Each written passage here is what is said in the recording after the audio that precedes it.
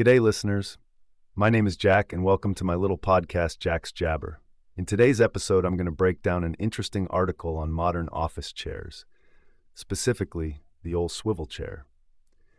Now, you might be thinking, who cares about some dumb office furniture? But hear me out, because there's actually a bit of a debate around these things. The article goes into whether swivel chairs are actually good for productivity or not. On one hand, they claim a little bit of subtle spinning can get the creative juices flowing. I mean, we've all thought better whilst twirling around, right? But on the flip side, too much whizzing about could also be a distraction. It depends on the task at hand. Like if I'm trying to record this here podcast, constant spinning might muck things up. They also say swivels are good because they let you stretch out and change positions to beat the fatigue. Lord knows, after a long day in the office, even I'm feeling stiff. But not everyone likes the ability to constantly move, apparently.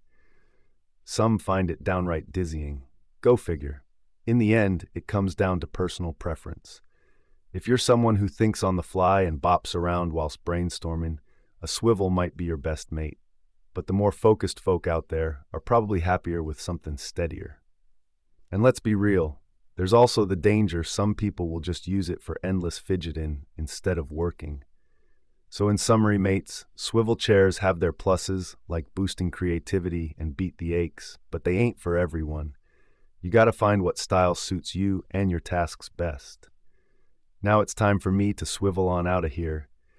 Thanks for listening, and don't forget to tune in next time for more of Jack's Jabber. Cheerio.